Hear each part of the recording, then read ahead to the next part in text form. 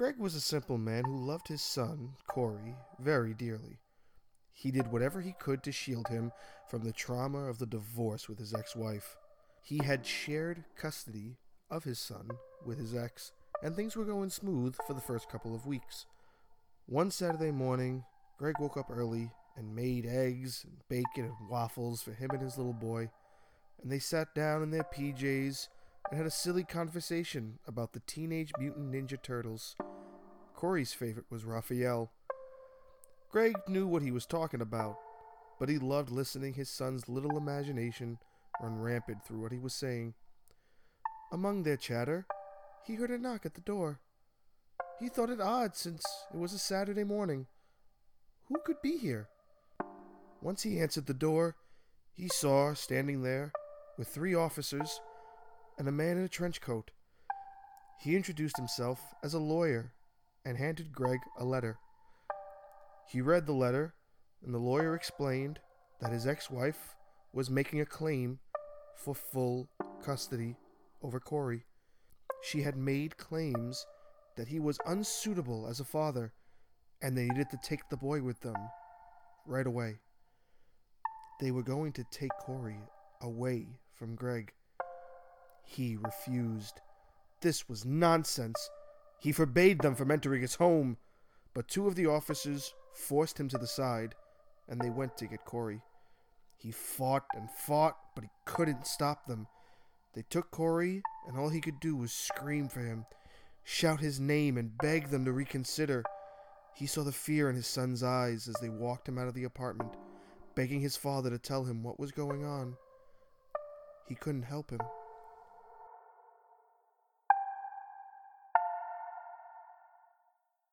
It's been almost 2 weeks dealing with lawyers and court dates, listening to these false accusations against him. All Greg was worried about was getting his son back. He couldn't understand why she was doing this, why she was torturing him. He knew she was cruel. They had had fights and arguments while they were married, and they didn't come off as the happiest of couples. But even before the divorce, Greg tried to be the best father he could. Why is she doing this to him? Why? He was thankful that this should be the last day. He paced in the hallway of the courthouse and kept telling himself it was going to be okay. There was no way they can deny him custody of his son. Most of her accusations he was able to fight. He was confident, and he was patient. He sat in the courtroom as the judge entered. The judge began to speak in regard to the claims against Greg and his defense. Greg could see Corey sitting on the other side of the courtroom behind his mother. He looked at her and saw an expression of hatred. The devil leaked from her soul and out of her eyes. She wasn't even presenting herself as a well-fit mother. Then he heard it, almost like an echo in the background. The judge ruled in favor of the mother. She was awarded full custody. How?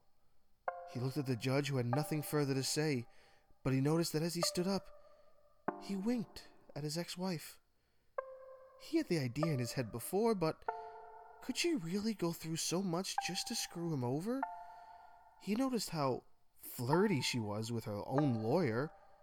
Could she? The judge, too? Why? He looked over and he saw Corey, who was upset and crying.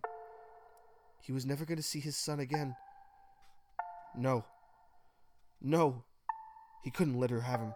He ran to his son and embraced him right there in the center of the courtroom. They held each other closely and squeezed so tight, never wanting to let go.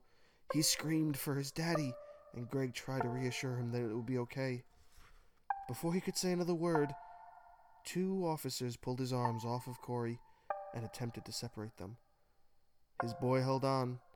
He wasn't letting go easily.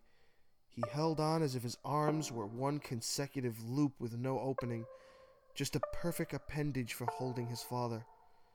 But it too was pulled away eventually and dragged out of the courtroom by his mother. The last time Greg saw his son, he was crying for him as the door to the courtroom shut. He was being held by the courtroom guards on his knees, and even after they released him, he couldn't stand. He felt like he couldn't breathe. He felt nothing.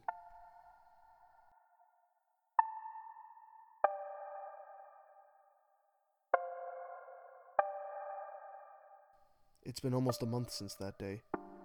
Greg sits in a parked car with a bottle of whiskey, an empty one already on the floor. It's been a month since that woman he called his wife, the woman he made vows to, the woman who bared his child, took that same child away from him. And for what? All he thought about was the look that she gave the judge, the flirtatious look she would give her lawyer. He knew why she did it, because she had the means to get away with it. Greg couldn't stand that idea. He couldn't let it settle in his mind. He couldn't let this be how it is, and he wasn't going to either.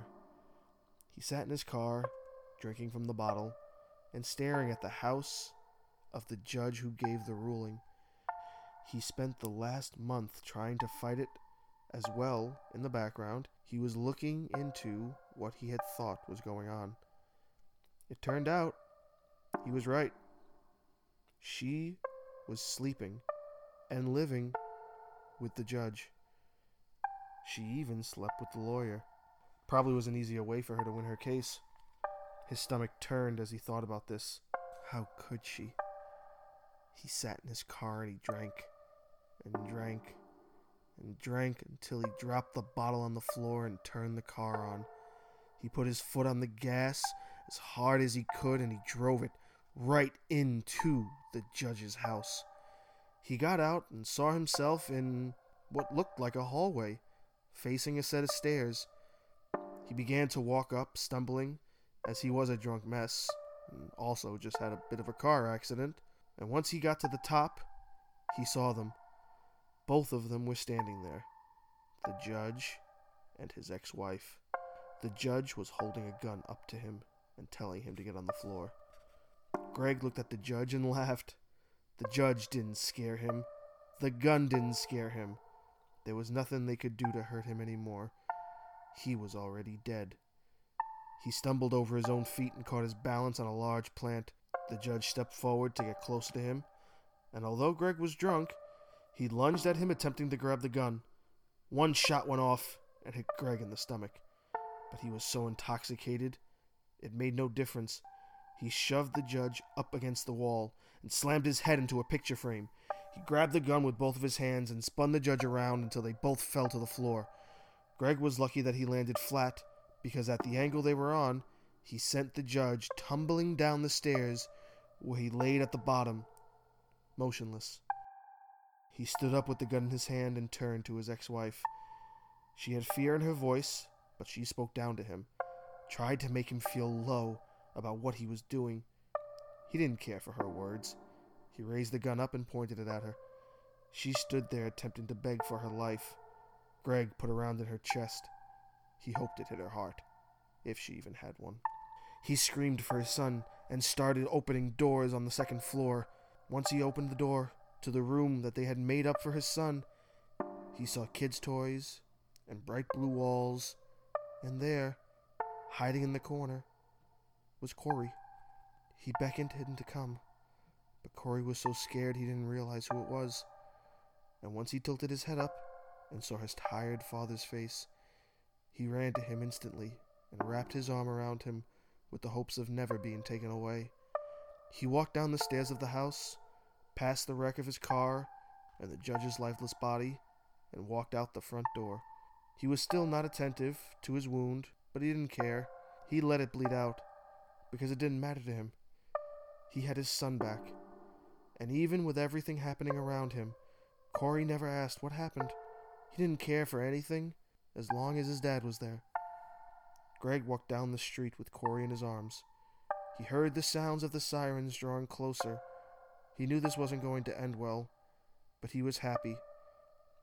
He was happy he was able to take his son away from the emptied soul creature he called his mother. All he could say to his little boy was, "It's all right, son. Daddy's here."